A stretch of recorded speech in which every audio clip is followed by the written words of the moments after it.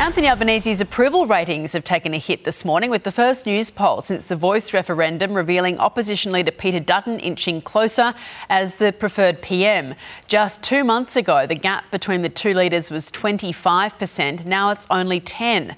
The contest between Labor and the Coalition has also narrowed to just 2 points on the primary vote.